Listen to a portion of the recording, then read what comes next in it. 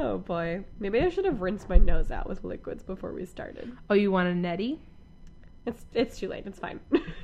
I was stuffy the first couple weeks. And I still feel like I always sound kind of scratchy, but that's just how I talk. It's the beautiful alto tone of your voice. Hello. Oh.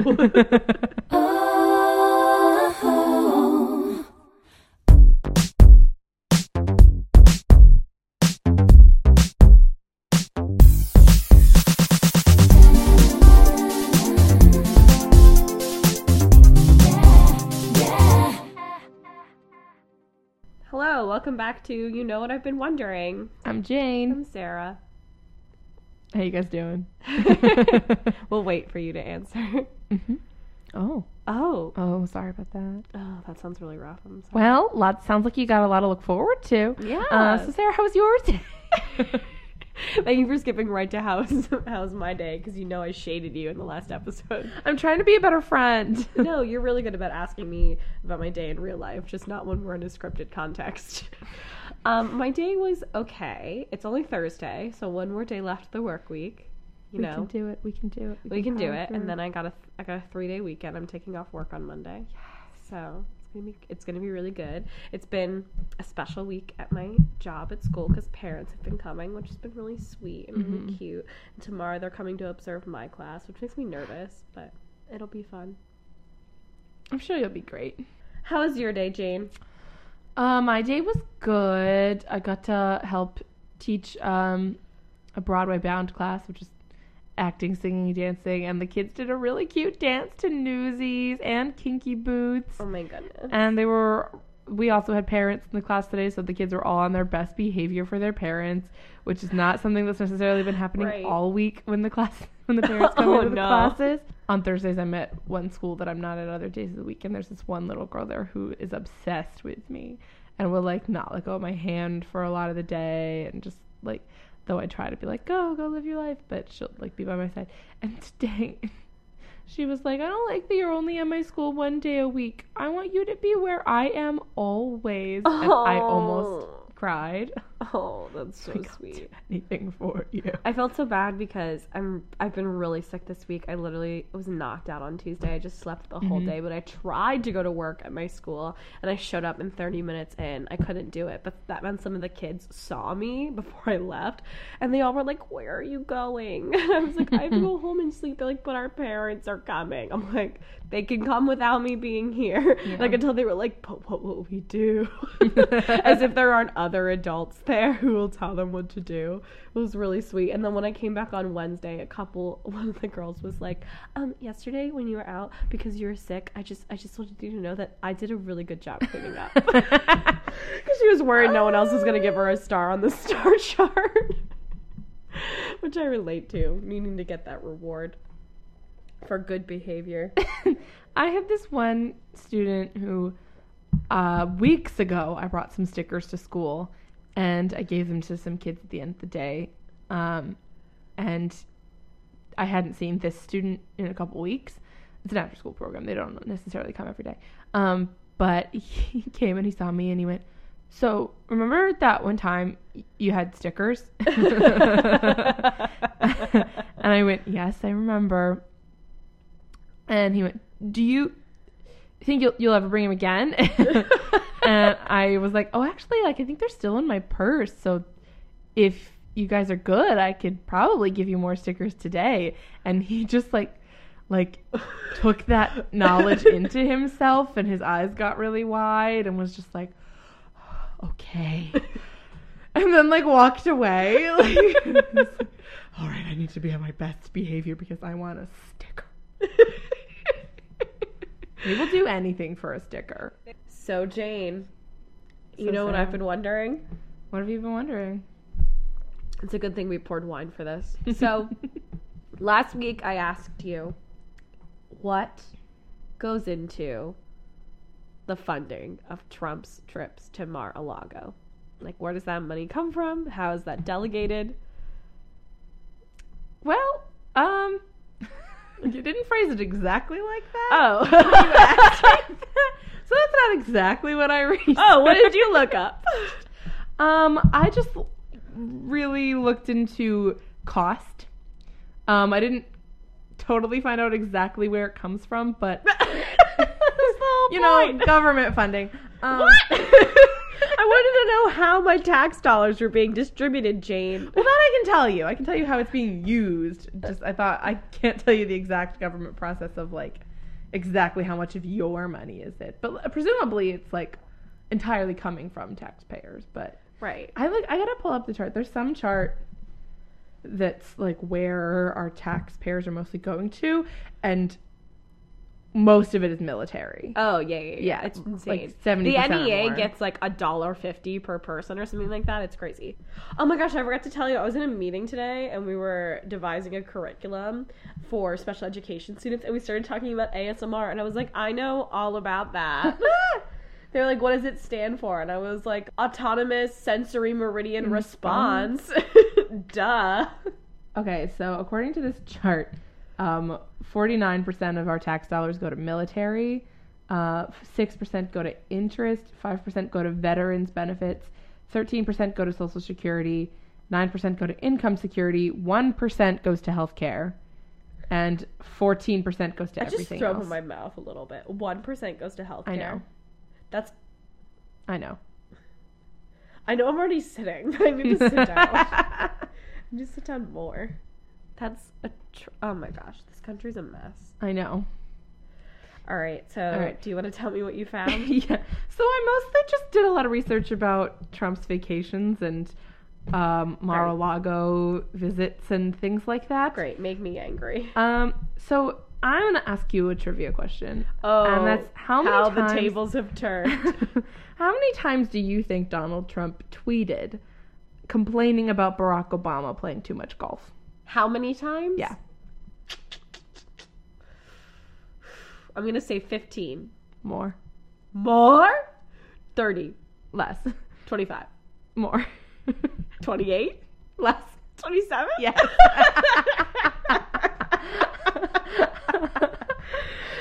27 times. 27 times.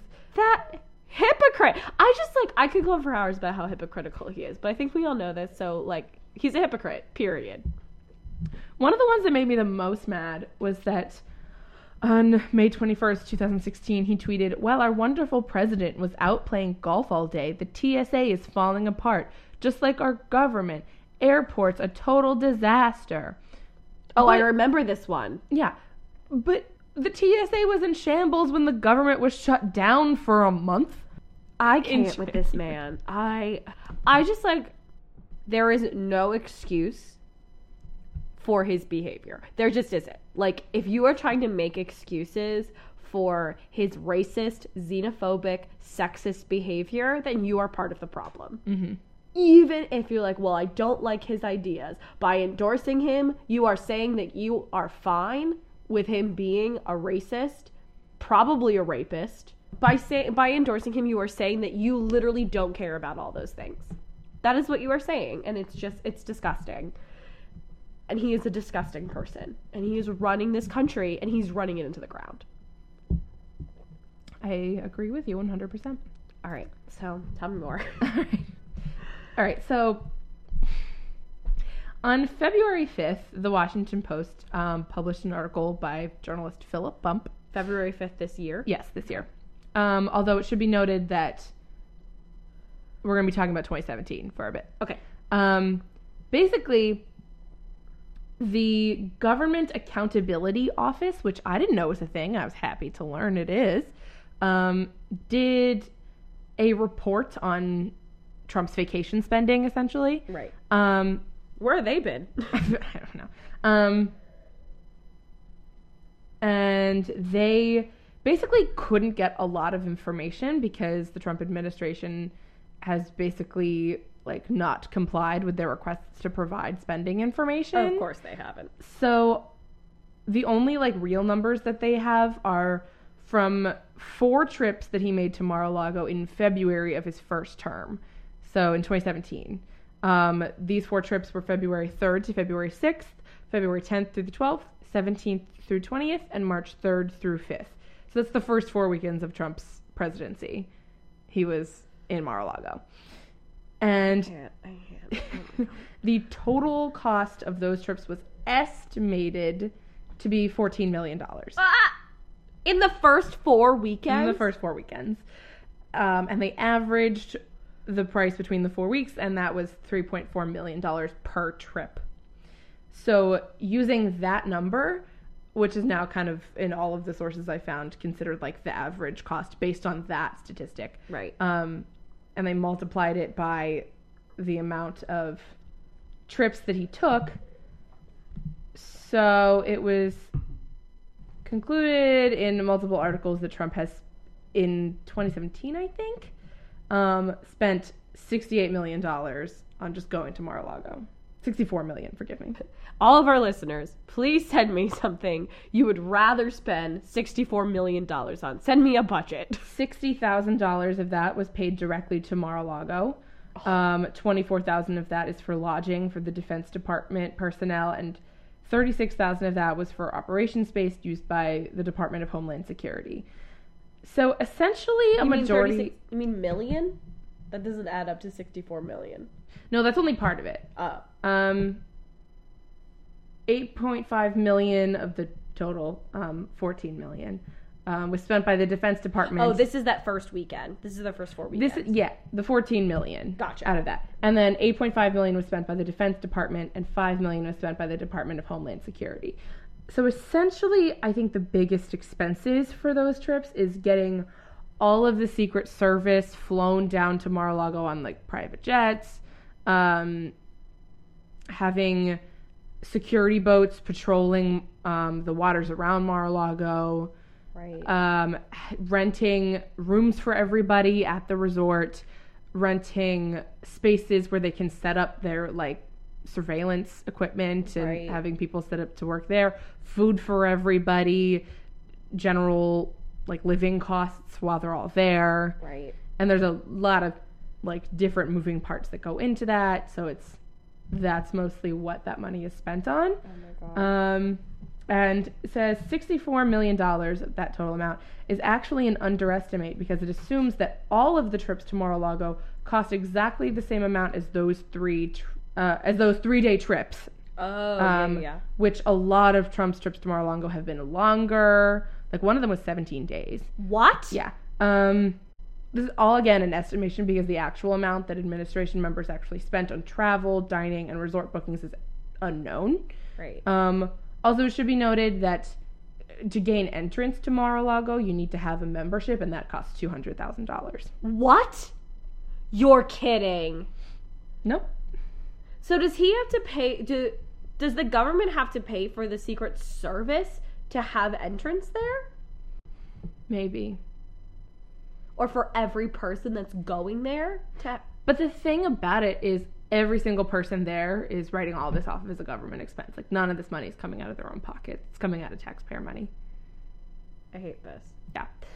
And the bulk of the money goes to transportation and protecting the president, the cost of military aircrafts and boats and hotel room and space booking for security detail are the majority of it. Do you ever think that maybe one day we'll wake up and it'll be 2016? I sometimes believe that. And things will go a different way? I don't know. Any other way. Oh, I wrote that it should be noted that the Obama administration, in regards to trips to Chicago and West Palm Beach in 2013, I'm sorry. This is for a totally different section. I'm sorry. All right. But one weekend during this first year, Trump hosted the Prime Minister of Japan, Shinzo Abe, in Mar-a-Lago, and the Government Accountability Office assumed that whole thing cost at least $14 million. The director of that office said that we could assume that the total cost is $13.6 million plus something else in reference to that trip, because we had to fly the prime minister over, and then I'm sure Trump was like, spare no expense impressing this man, because that's Trump's whole thing. It's just proving how rich he is. Right, but yet he serves like the winner of the college football championships, McDonald's. Like, wait, I don't understand how this is legal. I don't know. Like, isn't the Office of Accountability supposed to be like, hey, like, this should be illegal? well, the thing is, apparently... The president shouldn't be allowed to do whatever they want and go on vacation wherever they want. Well, in the research that I did into where the, like, previous presidents have gone on vacation, it's usually, like, they go back to where they're from. Right. So vacation is kind of, like, not just their time off, when they're at home. But apparently the Government Accountability Office just kind of has the right to begin a report on the president's spending in terms of these things whenever he wants. And they did a report on Clinton, in which Clinton gave them all the information they needed. Right. Their administration, like, went in for questioning, like, answered all the questions, and then submitted the paperwork. They also reviewed Obama's spending, and Obama's administration, like, went in for the interviews, and then it says that they didn't submit the paperwork of how much the costs were, but I assume, like, they said they went in for the interviews, so I assume they just believed them and just didn't require paperwork, which, I mean, maybe they should have double-checked, but I don't know. I'm trying not to be biased about. Yeah, no, that is odd. Yeah, so Clinton's vacations, I think maybe they submitted the paperwork, especially because those trips were a lot of international trips. Right. Whereas Trump and Obama and George Bush, like, all of their vacations were Domestic. within America. Yeah. George W. Bush went to Texas a lot. Right. Which apparently, like, at one point I read that a lot of people used to criticize George W. Bush because apparently he spent a lot of money on trimming his bushes on his private properties. And they were like, bushes. that's...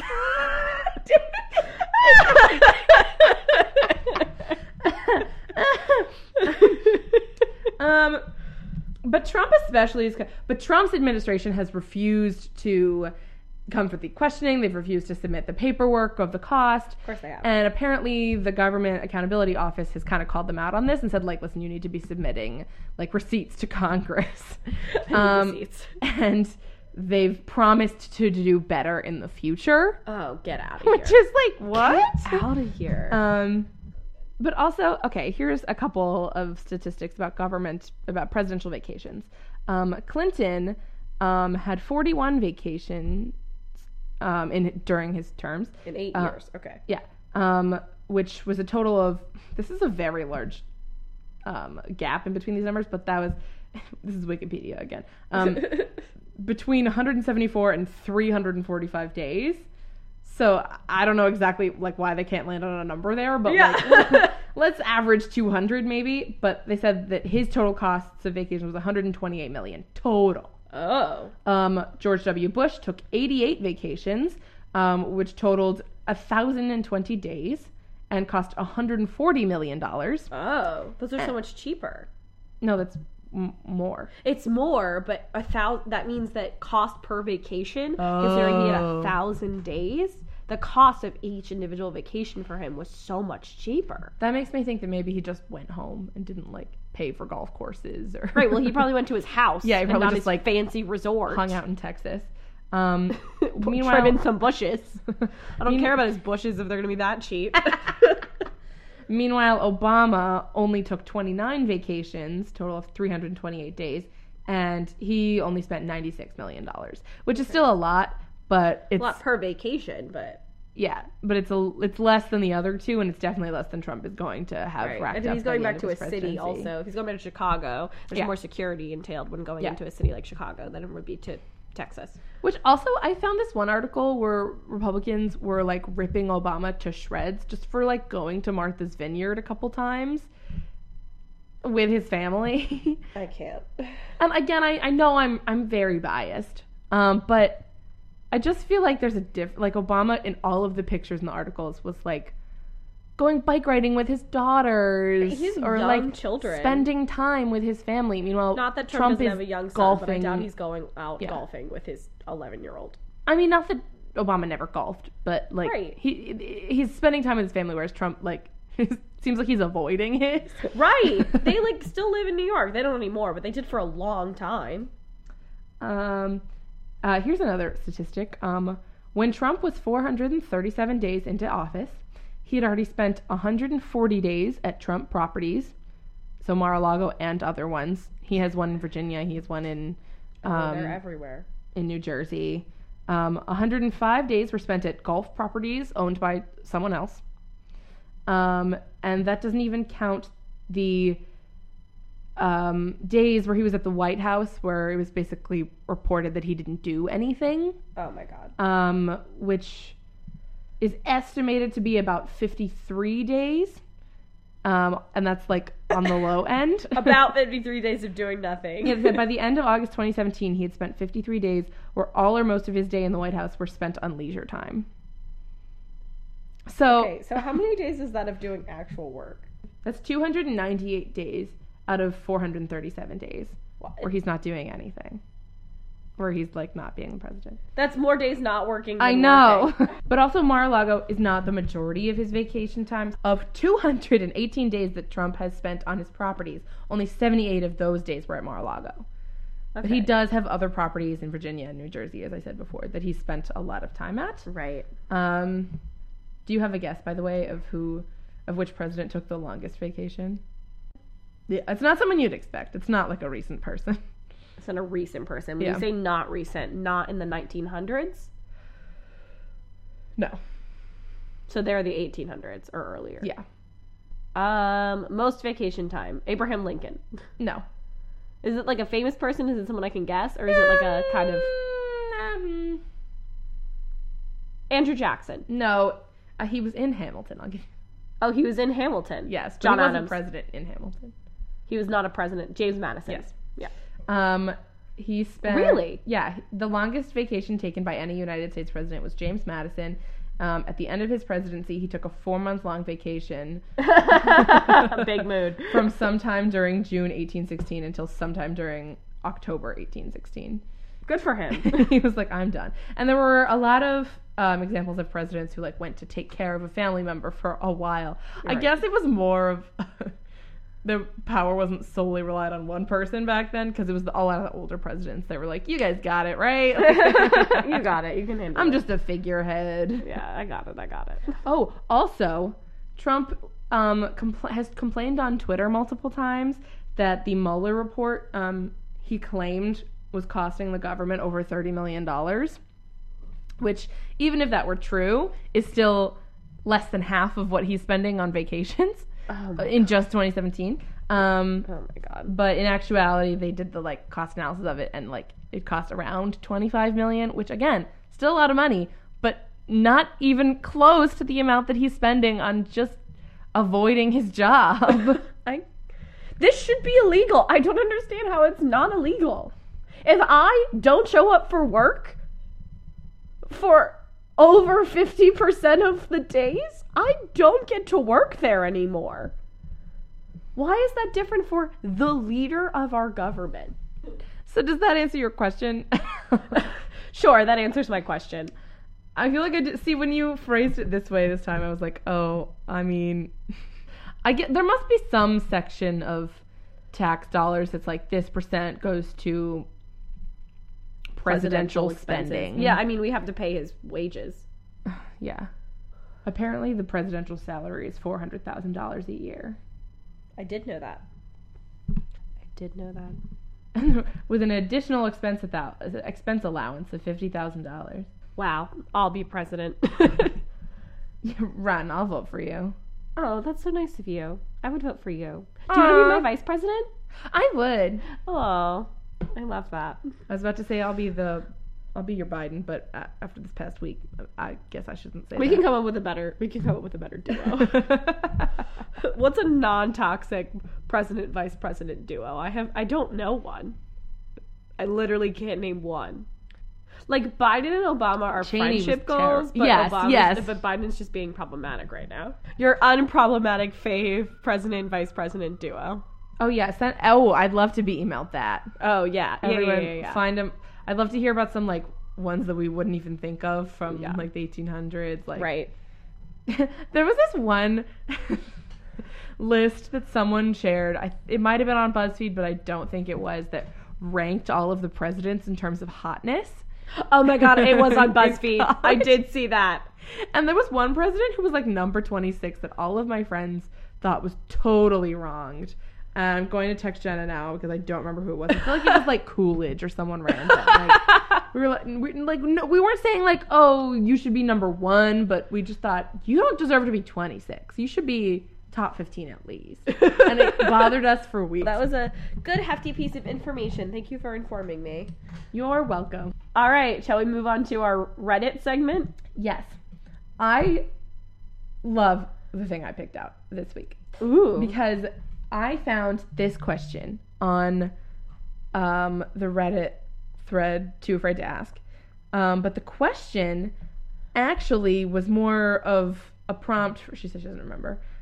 Anyway, this question on the Too Afraid to Ask thread is sort of a prompt for people to submit stories, and I loved it. And the prompt was, what are some stories that sound like fiction but are actually real historical events? Ooh. Mm-hmm. This is like fun going into my topic this week. Yeah. And a lot of people submitted stories about crazy things that happened, crazy figures from history. And the first one is kind of a wild ride, and I want to just read it to you. Great. Read it. All right.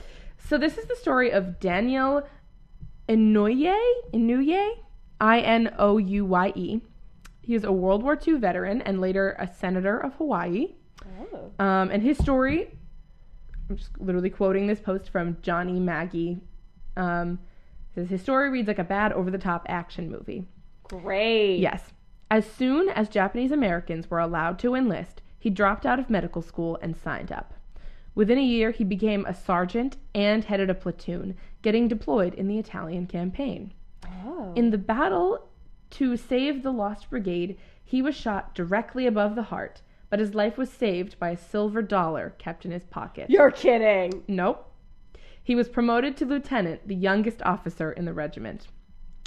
And then, in the Battle of San Terenzo, he led from the front. As he led his platoon in a flanking maneuver, 3 German machine guns opened fire from covered positions 40 yards away, pinning his men to the ground. Inouye stood up to attack and was shot in the stomach. Ignoring his wound, he proceeded to attack and destroy the first machine gun nest with hand grenades and his Thompson submachine gun. When informed of the severity of his wound, he refused treatment and rallied his men for an attack on the second machine gun position, which he successfully destroyed before collapsing from blood loss. He stood back up. What? Mm-hmm. I have like chills right now. It's going to get worse. Also, this is going to get kind of gory, and I apologize, but I think you all need to hear about this. No, it's fine. I'm like a little tipsy, so I like have goosebumps, so I'm also like swaying a little bit. Oh my goodness. All right. So as his squad distracted the third machine gunner, Lieutenant Inouye crawled toward the final bunker, coming within 10 yards. As he raised himself on his left elbow and cocked his right arm to throw his last grenade, a German soldier saw him and fired a 30mm Scheissbecker anti-personnel rifle grenade from inside the bunker, which struck Inouye directly on his right elbow. The high explosive grenade failed to detonate, saving Lieutenant Inouye from instant death, but amputating most of his right arm at the elbow, except, this is where it gets gross, except for a few tendons and a flap of skin. Via blunt force trauma. Despite this gruesome injury, Lieutenant Inouye was saved again from likely death due to the blunt, low-velocity grenade tearing the nerves in his arm unevenly and incompletely, which involuntarily squeezed the grenade tightly via a reflex in his hand, or via a reflex arc, instead of going limp and dropping it at Inouye's feet. However, this still left him crippled, in terrible pain, and under fire with minimal cover, and staring at a live grenade, quote-unquote, clenched in a fist that suddenly didn't belong to me anymore. Oh my god! Mm-hmm. This is crazy! Inouye's horrified soldiers moved to his aid, but he shouted for them to keep back out of fear that his severed fist would involuntarily relax and drop the grenade. As the German inside the bunker began hastily reloading his rifle with regular full metal jacket ammunition, replacing the wood-tipped rounds used to propel rifle grenades. Inouye quickly pried the live hand grenade from his useless right hand and transferred it to his left. The German soldier had just finished reloading and was aiming his rifle to finish him off when Lieutenant Inouye threw his grenade through the narrow firing slit, killing the German. Stumbling to his feet with the remnants of his right arm hanging grotesquely at his side, and his Thompson in his offhand braced against his hip. Lieutenant Inouye continued forward, killing at least one more German before suffering his fifth and final wound of the day in his left leg, which finally halted his one-man assault for good and sent him tumbling unconscious to the bottom of a ridge. He awoke to see the worried men of his platoon hovering over him. His only comment before being carried away was to gruffly order them back to their positions, saying, "Nobody called off the war." I'm, like, my head is spinning at 1,000,000 miles per hour right now. I cannot believe this. And apparently, like, he lived on to be, like, interviewed in documentaries about Pearl Harbor and, like... And he went on to be a senator? Yes! Like, he went on to have a long life after that. But it's like, wow, he had a couple rough days. Oh, and this comment says, he was a total badass American. I saw a documentary about Pearl Harbor, and Inouye was interviewed. Because he had Japanese ancestry, he could not directly enlist in the army. He was a medical volunteer when he saw the attack, and he recalled muttering to himself, "Those goddamn Japs." And he enlisted after 1943 and led a segregated regiment of Japanese Americans, mostly from Hawaii. Oh. And was still a hero. Which, forgive me for the comment. That was a quote from a man in 1943 right after Pearl Harbor. Yes, we understood. I would it was never... a quote. I know. Yeah. That's all right. It's a quote. I know you would never. Oh my goodness. I'm like, these like took my breath away. I'm absolutely He in stood shock back up. That's the part where I was like, what? I want to write a play about this man. Called He Stood Back Up. Yeah. That sentence will haunt me. He stood back up. Oh my god. And everyone's that's like the "You were just shot in the nevertheless she stomach." persisted of the World War II. Just everyone yelling at him like, "Dude, you've been shot so many times," and he's like, "I don't care. Oh my god. I must kill the Germans." Wow. Okay. All right. Ready to hear about some exploding airships? Oh yeah. All right, Jane. So last week you asked me about the Hindenburg, and I was really surprised because that seemed like a totally random thing to ask me about. I was like, I mean, sure, like I love covering history, but why? And I didn't realize. I said like, oh wow, like, you know, I've done 2 weeks of a conspiracy. It'll be cool to go back to history. Turns out there is some conspiracy here too. So oh, good. We just are living in a conspiracy world. I'm just gonna straight up admit that most of this content is from Wikipedia. And I didn't really paraphrase it. Only a little bit of my information for my segment was from Wikipedia, but I have used them. Yeah. No, this is pretty much all from Wikipedia. I had to look up a couple definitions from other places. Okay. Are you ready for a bit of a doozy? I am. All right. I have a lot of information. So yours was short, but mine's not going to be. So buckle up. Here we go. Well, mine was so long last week. Right. So buckle up. So many of you know the Hindenburg was a German airship that caught fire and was destroyed while trying to land in Lakehurst, New Jersey on May 6th, 1937. I didn't realize it was in New Jersey. I've always thought it was in Europe. Same. It was a German airship, but it was New Jersey that this happened. I'm being honest, a lot of what I thought I knew about the Hindenburg, I'm now realizing, comes from that one scene in Indiana Jones where he's on a blimp and it goes down. That's not what? the Hindenburg. I don't know what that just... I love Indiana Jones a lot, but like, what? I just realized I'm basing all of the knowledge I thought I had. At work, I was talking to my coworker. They all listened, so I won't say which one it was. One of my coworkers was like, wasn't there a baby that went missing? And I was like, what? That was the Lindbergh baby? The Lindbergh baby! Oh, I'm putting that on the list of things I want to talk about. That is a story. It is a story. It's a crazy story. It's a good story. But she thought that was related to the Hindenburg. And I, for a second, was like, yeah. And then I was like, wait, no, that's the Lindbergh baby. Also New Jersey. Who is related to the pilot, Lindbergh. So, personal fun fact, or a fun fact that relates to me personally, more like. There is a famous radio broadcast of the broadcaster's live reaction to seeing the Hindenburg explode that ends with the phrase, "Oh, the humanity," which has become a popular phrase of exasperation. You directed that play. Yeah, and is inspired the title of Willie Knows "Oh, the Humanity," which I directed our senior year at Muhlenberg. So I have a personal connection to the Hindenburg in that way. Yeah, so that's that popular phrase, like you'll hear people say, "Oh, the humanity," that comes from that radio broadcast. I feel like in my head I thought of that being in the War of the Worlds radio broadcast, but I guess it comes from the Hindenburg. Yeah, it's a Hindenburg reference. So airships, which is what the Hindenburg was, it was not a blimp, it was an airship, were huge balloon crafts that gained their own lift from gas bags within the aircraft. So kind of like hot air balloons, they are powered themselves by gas within that allow them to like rise and fall, which is different than blimps. Not sure how. I think blimps use the wind, but this has nothing to do with wind, air velocity, nothing like that. All gas. Yeah, blimps have propellers. And blimps have propellers. These do not have propellers. All gas. They were hugely popular for passenger travel in between World War I and World War II, known as the interwar period, in Germany, Britain, and the United States. Now remember, it's important to remember the Hindenburg was a German airship. The Hindenburg was the fastest transatlantic vessel at the time, and the stewardess of the Hindenburg was the world's first flight attendant. Look at her go. Good for her.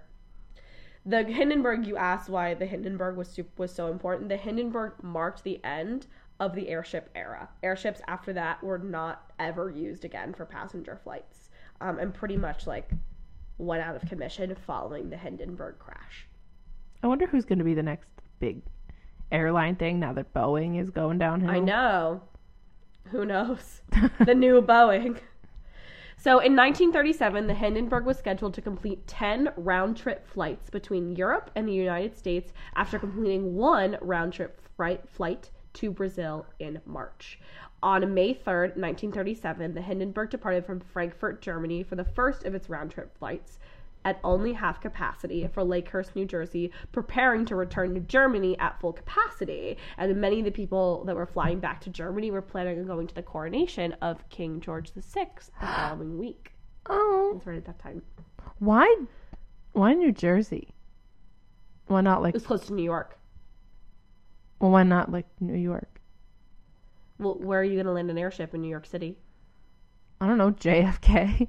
I don't know if JFK was like a thing yet. Because 1937. Well, like I know, but there was a large airfield. If there was room to make JFK, then there's room to land a airship. I don't know, there was a large airfield. I read something that like the Hindenburg was supposed to shuttle some passengers to Newark to that because that airport already existed. Oh. Or like maybe that was why it was in Lakehurst, so people who flew into Newark could get over to that moor station, because it was called a mooring station. All of this have like ship terminology because it was an airship. So on early May 6th, the Hindenburg crossed over Boston hours behind schedule. As it neared New Jersey, Captain Max Pruss was advised of poor weather conditions and rerouted the Hindenburg to fly over Manhattan, which caused a public spectacle. And I'm going to text you a picture of what that looked like because it's crazy. Also, seeing this picture was the moment I realized that this was a Nazi vessel. At this point, Hitler had gained control, and at the time, the Hindenburg was a Nazi vessel, which I just want to say. Like, there are swastikas on the Hindenburg. Oh, no. Yeah. I never realized that. No. Again, Indiana Jones. Everything I know has come from Indiana Jones fought Nazis.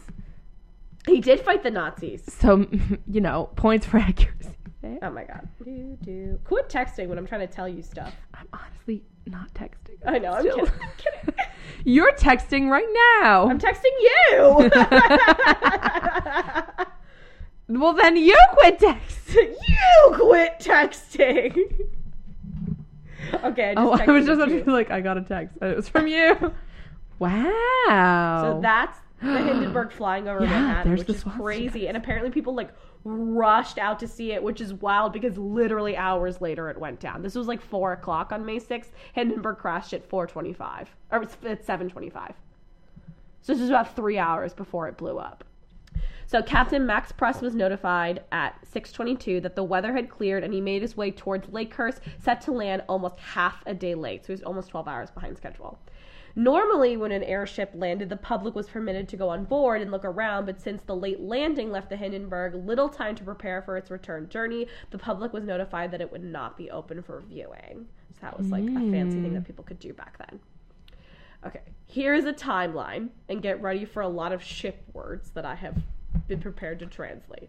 My raised in a harbor town brain is trying to be ready. All right. Hit me with some 7 p.m. The Hindenburg made its final approach to Lakehurst to do a high landing. A high landing is when an airship drops its ropes and mooring cables from a high altitude and is inched down to the mooring mast. Fascinating. This requires less people on the ground, but it takes longer. The Hindenburg had only done this a couple of times before, and only in America. This was not something that it practiced in its flights in Europe and in Germany.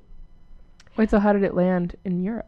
This is whatever the other type of landing is. It's like it's probably a low landing. Someone just reached a needle up to the top of it and popped it. No, it probably was a lower landing. So they let pressure out. The airship got lower, and then more people on the ground roped it down. What's the name of that stand-up comedian who does the bit about mail? Because he also does a bit about how hot air ballooning, like, you'd think they'd have a system of landing, but it's literally just like they let gas out of the thing. Oh, and is you that fall Ryan how you Hamilton? fall. Yes.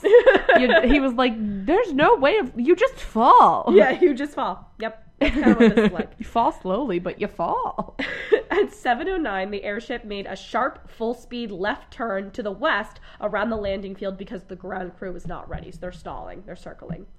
At 7:11, it turned back toward the landing field and valved the gas, meaning it was descending. All engines idled ahead, and the airship began to slow. So instead of propelling, they just kind of let it start to fall down, and it slowed down. Captain Pruss ordered aft, which is the tail, engines full astern, meaning backwards, at 7:14 while at an altitude of 394 feet to try to break the airship. So he's trying to get it to stop right over where it's going to be by pulling it backwards. At 7:17, the wind shifted direction from east to southwest, and Captain Pruss ordered a second sharp turn starboard, making an S-shaped flight path towards the mooring mast. At 7:18, as the final turn progressed, Pruss ordered 300 and 500 kilograms of water ballast in successive drops because the airship was stern heavy. So they're releasing water, essentially, from the stern side because it's starting to tilt. The forward, so the front, gas cells were also valved, meaning they were released. As these measured failed to bring the ship in trim, which means it was balanced. So you can imagine that it's teetering in the air. It's starting to wobble, which you don't want. 6 men, 3 of whom were killed in the following accident, were then sent to the bow, the front, to trim or balance the airship. Do you understand what's happening? Yeah, Okay. I think so. They're just like trying to like weight and counterweight. Yeah, lots of counterweighting. Keeping it balanced. Yeah, trying to keep it in balance, trying to get it right over that sweet spot where they're supposed to land, because that's where the ground men are, and they have to drop the ropes and then be pulled down. At 7:21, while the Hindenburg was at an altitude of 295 feet, the mooring lines were dropped from the bow. The starboard line was dropped first, followed by the port line. The port line was over-tightened as it was connected to the post of the ground winch. So, port line is pulling more to one side than the other, not what we want. The starboard line had still not been connected, and a light rain began to fall as the ground crew grabbed the mooring lines. At 7:25 local time, the Hindenburg caught fire and quickly became engulfed in flames. A few witnesses saw the fabric ahead of the upper fin flutter as if gas were leaking. Others reported seeing a dim blue flame, possibly static electricity or St. Elmo's fire. Do you know what that is? No. St. Elmo's fire. I thought this was like just a phrase. Like, it's Well, I actually mean, a it's thing. the name of that movie, which I've never seen, so I assumed it was explained in It's the like movie. a lyric in a musical somewhere. St. Elmo's fire is a bright blue or violet glow, appearing like fire in some circumstances from tall, sharply pointed structures such as lightning rods, masts, spires, and chimneys, and on aircraft wings or nose cones. So it's just like light and electricity flowing off of things that jut out really far. That appears that it's on fire when really it's just electricity. So this This was seen moments before the fire on top and in the back of the ship near the point where they saw the flame, like where they saw these potential flames first appeared. So all this was happening at the same time. Several other eyewitnesses suggested that the first flame appeared on the port side just ahead of the port fin and was followed by flames which burned on top. So there's some misunderstanding and disagreement about where the fire started and who saw it first based off of eyewitnesses on the ground. Commander Rosendahl testified to the flames in front of the upper fin being mushroom shaped. Do you know what the significance of a mushroom cloud is? Like a bomb being dropped? Okay, yeah. So the mushroom cloud is important. The mushroom shaped flame is important because of hydrogen, and that's going to be a huge, like, contesting point over what caused the Hindenburg later. So remember that he said it was mushroom shaped. Okay. One witness on the starboard side, remember there are people on the ship, not just crewmen, there are passengers. One witness on the starboard side reported a fire beginning lower and behind the rudder on that side. On board, people heard a muffled detonation, and those in the front of the ship felt a shock as the port trail rope over tightened. The officers in the control car initially thought the shock was caused by a broken rope. Inside the airship, helmsman Helmut Lau, who was stationed in the lower fin, testified hearing a muffled detonation and looked up to see a bright reflection on the front of bulkhead gas cell 4, which suddenly disappeared by the heat. So from one moment it was a gas chamber, the next moment like a canister, and the next moment it was literally just gone. As other gas cells started to catch fire, the fire spread more to the starboard side and the ship dropped rapidly. Although there were cameramen as well as numerous photographers at the scene, no known footage or photograph exists of the moment the fire started. The fire quickly spread forward, first consuming cells 1 to 9, and the rear end of the structure imploded. Do you know how ship cells work? Not really. Okay, so I know this because of the Titanic at me. In ships, there are cells underneath which contain buoy systems. So in ships in the ocean, that's where the coal would be mined. Okay. It's like separate chambers. Yes. Right? That fuel each individual thing. That also works as a balancing system for the ships. One of the reasons the Titanic sank was because water flooded in too many of those cells. Mm-hmm. It's the same thing for airships, except instead of coal, it's gas. Okay. So they're saying gas cells 1 through 9. There's probably only, I think there's only 9 or 10 in the whole ship. It consumed the entire ship, and the rear end of the structure imploded. And almost instantly, 2 tanks, unsure whether or not they contained water or fuel, burst out of the hull as a result of the shock of the blast. Buoyancy was lost on the stern, the back of the ship, and the bow lurched upward, so it's tilting backwards and up, opposite of a nosedive. While the ship's back broke and the falling stern stayed in trim. So it tilts upward, nose in the air, the back drops off, falls in balance, and falls straight down onto the ground. I have a photo. Is that the part the people were in? What? Is that the part the people were in? I don't know where on the ship the people were. Like, it's all scary. So in this, you can see, in the photo that I'm sending you now, you can see that this is like, the back has caught on fire and it's about to break off and fall down. Get ready. This episode's kind of a downer. It is. It's a bit of a downer. Ooh, okay. Got your text. I'm like that friend that's at a party and you're trying to discreetly text them and they're like, oh, hey, I got a text from you. You are that friend. Oh, no. I'm looking at the picture. Yeah. That's so scary. Isn't it terrifying? It looks terrifying. This last photo is the worst. As the tail of the Hindenburg crashed into the ground, a burst of flame came out of the nose. And it literally looks like an angry narwhal. Like, I'm just going to say it. A burst of flame came out of the nose, killing 9 of the 12 crew members in the bow. So very few people in the bow survived. There was still gas in the bow section of the ship, so it continued to point upward as the stern collapsed down. The cell behind the passenger decks ignited as the side collapsed inward, and the scarlet lettering reading Hindenburg was erased by the flames as the bow descended. Oh. The airship's gondola wheel touched the ground, causing the bow to bounce up slightly as one final gas cell burned away. So it literally hit the ground and bounced back up, which is so scary.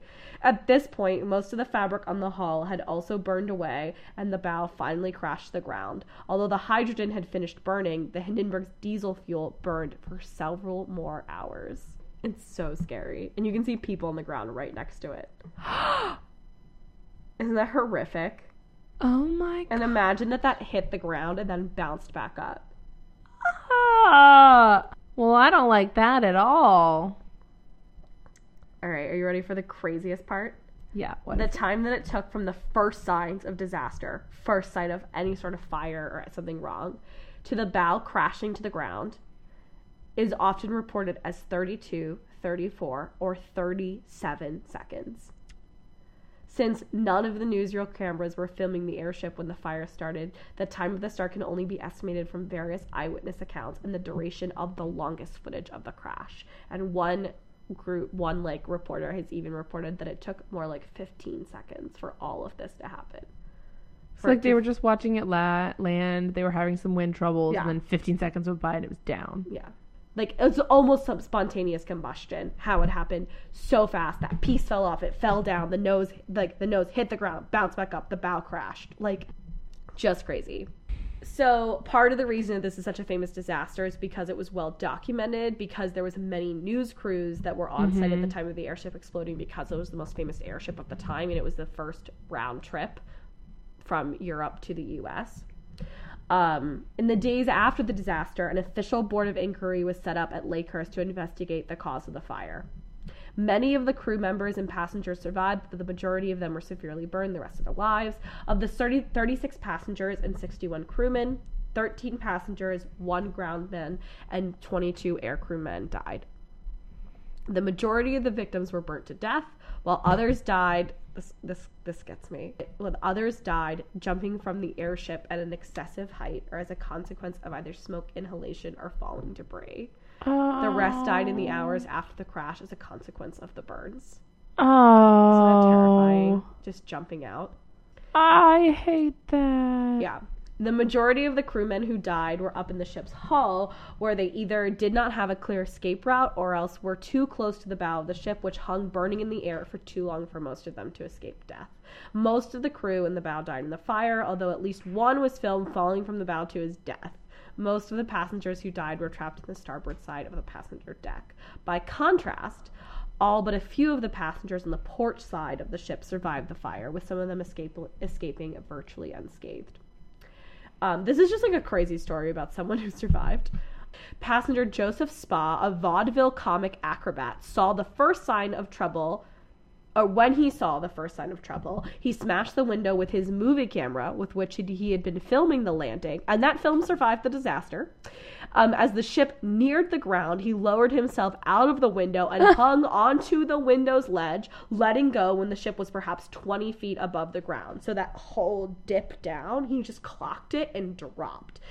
His acrobat's instincts kicked in, according to Wikipedia, and Spa kept his feet under him and attempted to do a safety roll when he landed. He injured his ankle nonetheless and was dazedly crawling away when a member of the ground crew came up, slung the diminutive Spa under one arm, and ran him clear of the fire. So he survived literally just by being an acrobat. Can you imagine? In that 30 seconds, the instinct to throw yourself out a window, hang on. Yeah. I can't imagine. So the cause of the crash is unknown, but there are a few hypotheses, and this is where conspiracy comes in. Some believe that the Hindenburg was sabotaged by an inside man. This theory was put forth by Hugo Echner, the CEO of the Zeppelin Company, so airships were like Zeppelins. He claimed that threatening letters had been received by the crew. The commander, Captain Max Pruss, also thought sabotage to be likely the cause of the explosion because he had flown many Zeppelins and every voyage of the Hindenburg and refused to believe there was anything wrong with the vessel after so many safe passengers. So he essentially was like, wasn't me, had to be another guy. He refused to believe there was anything wrong with the ship. Within the sabotage theory, most of the crew members believed none of them could have committed such an act, and that if it was sabotage, it had to have been by a passenger. In 1962, A.A. Holing published Who Destroyed the Hindenburg, in which he rejected all theories but sabotage, and named a crew member as the suspect. Eric Spell, a rigger on the Hindenburg who died in the fire, was named as the saboteur. 10 years later, Michael McDonald Mooney's book, The Hindenburg, which was based heavily on Holling's sabotage hypothesis, also identified Spell as the saboteur, and Mooney's book was made into the movie The Hindenburg in 1977. Mm-hmm. This was the reasons that Holling and eventually Michael McDonald Mooney said that Spelling was probably the saboteur. Spell's girlfriend had communist beliefs and anti-Nazi connections, which, remember, this was a Nazi vessel. Mm-hmm. The fire's origin was near the catwalk running through Gas Cell 4, which was an area of the ship generally off limits to anyone other than Spell and his fellow riggers. Holling said that Chief Steward Heinrich Kubis told the chief rigger, Ludwig Knorr, that he noticed damage in Cell 4, Spell's cell, shortly before the disaster. The Gestapo supposedly investigated Spell's possible involvement in 1938. Spell's interest in amateur photography made him familiar with flash bulbs that could have served as an igniter. Oh. Another piece of evidence was the discovery by representatives of the NYPD bomb squad of a substance that was later determined likely to be the insoluble residue from the depolarizing element of a small, dry battery that could have powered such a flashbulb. The FBI discovered a yellow substance on the valve cap of the airship between cells 4 and 5 where the fire was first reported. Although this was initially suspected to be sulfur, which can ignite hydrogen, it was later determined that the residue was actually from a fire extinguisher. Okay. So originally they thought it was an igniter, but then that was kind of disproved. Some had claimed to see a flash or a bright reflection in gas cell 4. It had also been suggested that Hitler himself ordered the Hindenburg's explosion as a punishment to Hugo Echner for making anti-Nazi comments himself. I feel like, I mean, not putting it past Hitler, 'cause, awful, but I feel like there are easier ways for him to, like, get rid back of a at person. a guy. Yeah. Well, he wasn't trying to get rid of him. He was trying to punish him. But I feel like, oh no, I guess that does kind of make Nazis a martyr in a way. If you attack a ship with swastikas on it. Right. It paints them as victims. Right. Others, outside the sabotage theory, believe that the explosion was caused by a buildup in static electricity. So the Hindenburg had passed through a weather front of high humidity and high electrical charge on their way to Lakehurst. Although the mooring lines were not wet when they first hit the ground, and the ignition took place 4 minutes after the mooring lines hit the ground, Echner theorized that they may have become wet in these 4 minutes because it was raining at the time. When the ropes, which were connected to the frame, became wet, they would have grounded the frame but not the skin of the airship. This would have caused a sudden potential difference between skin and frame, so outer airship, frame of the airship, and would have set off an electrical discharge or spark. Seeking the quickest way to ground, the spark would have jumped from the skin onto the metal framework, igniting the leaking hydrogen. So the static electricity theory is dependent on the fact that there was hydrogen leaking within the Hindenburg, which is true because the gas valves were on. Yeah. When this happened. It all depends on leaking hydrogen. Okay. Another theory, which is the incendiary paint theory, posits that the explosion would have happened even if the ship was powered by helium, not hydrogen. It is not a hydrogen-reliant theory. And this theory was determined by NASA hydrogen expert Addison Bain, who very famously, he went to visit the Hindenburg's crash site, and there was a model, and used to have a plaque on it that said it was all because of hydrogen, or no, the plaque said it's hydrogen exploded, and he went into this whole research thing because he was like, hydrogen does not explode. I don't exactly know how hydrogen doesn't explode, but it's that's not a property of I need to retake high school chemistry. Yeah.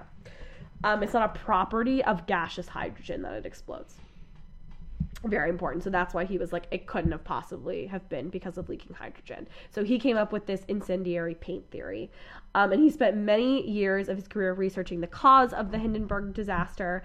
And his incendiary paint theory asserts that the major component in starting the fire and feeding its spread was the canvas skin because of the compound used on it. So essentially, like, you know how spray paint, it was like spray paint. The TV show Mythbusters explored the incendiary paint hypothesis, and their findings indicated that the aluminum, I almost said aluminium, the aluminum and iron oxide ratios in the Hindenburg skin, while certainly flammable, were not enough on their own to destroy the Zeppelin. So they kind of tried to debunk it. A.J. Dessler, the former director of the Space Science Laboratory at NASA's Marshall Space Flight Center and a critic of the incendiary paint hypothesis, favors a much simpler explanation for the conflagration. Lightning. Is that how you say that? Conflagration? Yeah. Conflagration? I've never heard that word. It's like the disaster. I don't know. He has a simpler explanation. Like many other aircrafts, the Hindenburg had been struck by lightning several times in its years of operation. This does not normally ignite a fire in hydrogen-filled airships due to lack of oxygen. However, the airship fires have been observed when lightning strikes the vehicle as it vents hydrogen as ballast in preparation for landing. The vented hydrogen mixes with the oxygen in the atmosphere, creating a combustible mixture. The Hindenburg was venting hydrogen at the time of the disaster. So he was like, it was lightning mixed with hydrogen, mixed with oxygen, and it all exploded. But no one really saw any lightning at the time. And those are all the theories. I did Google conflagration. Okay, wait, what does it mean? It just means an extensive fire which destroys a great deal of land or property. Oh, so it's not even a disaster. It's specifically fire. Yeah. Cool. So that's pretty much it. No one knows what caused the explosion, and we might never know, but that is the legacy of the Hindenburg. Jeez. Yeah. This terrible, terrible disaster. On a Nazi ship, which, like, I don't know how to feel about that. Was it because there were so many, like, witnesses and news people around at the time that it sort of became a cultural thing that was talked about? Many people saw it. It's like the Challenger, you know? Yeah. So many people were watching that. Yeah. That's why it has such a legacy. Mm-hmm. Yeah, it's very sad. Didn't know it was a Nazi ship. Didn't know it was in New Jersey. Do we know how many people on board were Americans versus how many were... No, I have no idea. European or even specifically Nazis? No, we have no idea. All the crew. They were Germans. Everything is complicated. So that is our very depressing episode. I'm trying to think of something like funny to say, but also like not be insulting towards... I'm trying to give it the brevity. It does not, the opposite of brevity. Yeah. Bring some brevity to it, but give it the like weight it deserves. Right. Well... Yeah, these disasters happen. People aren't perfect. No technology will ever be perfect. Hubris is what gets the best of us in these disasters. One day I'll talk about the Titanic and whew, let me tell you. All right. You can find us on Twitter, Instagram, and Facebook at YKWIBW Podcast. You can check out our website, I'veBeenWondering.com, where I'll be posting some pictures of the Hindenburg to really... get you feeling unsettled about your day. It's not. They're not great. They're not gonna spark joy. Yeah, they will not spark. Get out of here. Oh no! I didn't mean to do it. No, that was awful. I was trying to make a Marie Kondo reference. No, I loved it. They're gonna spark something, but it ain't joy. Oh, yeah. That's a taste in your mouth. It's not. All right. If you like what you're listening to, you can consider donating to us on Patreon at patreon.com/YKWIBW podcast, where we will give you a slew of exciting benefits for becoming a donor that are much more exciting than hearing us talking about depressing stuff. I want to use my Hufflepuff stamp. Let me give you some wax seals on something. What else?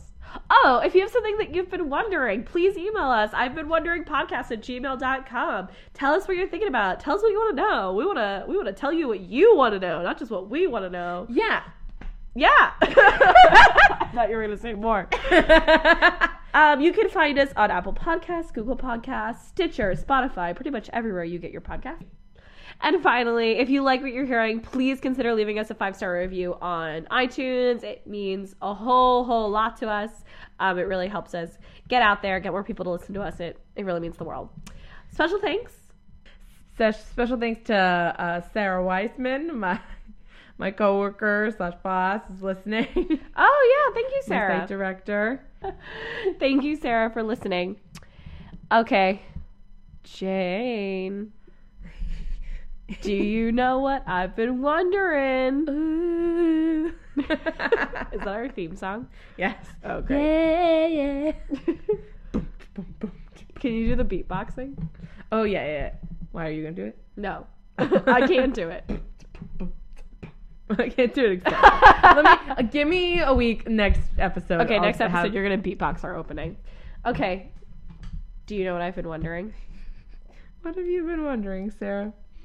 I decided that I wanted to give you one that I knew you would want to cover because I gave you one that I was like, this is a mean one because I made you research Trump. No, it's okay. Made you get mad, and I want to get back to some fun stuff. I know that you already know a lot about this. I want you to tell me about the original Arthurian legend. I'm such a nerd over this topic. I know, and I don't really know the original one. Because I watched Merlin, but that's based on a lot of history. Oh, she's freaking out. She's wobbling. And I want you to tell me more about King Arthur building Stonehenge or Merlin building Stonehenge. I need more on that. Great. Yeah, he did that. It's fact. Oh, those be facts? Yeah. This is also a gift. Oh, a gift. We're so generous. Because I know you already also know about a lot about this. Ooh. And I'd love to let you just talk about your passions. That's so nice. I'm having crazy deja vu right now. Oh no. Oh, it's still going on. Oh no! Do something I would never do. Okay. Goes to the fridge, throws away ice cream. No. Dumps my wine out. Okay, I want you to tell me about the Trojan War. Yes! Jane, I just read so many books about the Trojan War. I'm freaking out. Good. You can tell me. I should get the next book in the art. Sorry. Oh my god, next week, so here's a preview. Next week we're going to be recording in my hometown. We are! Yeah. Sorry. Jane and I are going on a road trip. We're going to Pennsylvania, so we're going to be recording in my hometown, and my mom is just going to be hearing us freaking out. Oh my goodness. I love her very much. Oh my god, so next week we're diving into some ancient mythological history. I'm so excited! I'm freaking out right now. Next week's episode is going to be 3 hours long. I'm doing bicycle kicks up. You are! You're shaking the table. Oh my gosh. I need to relax my whole I have body. to go read the Penelope ad right now. I need to get the next book in my Martha. I was about to say Martha All right. Stewart. We got research to do. Bye, right. everybody. Thank you for listening. This is You Know What I've Been Wondering.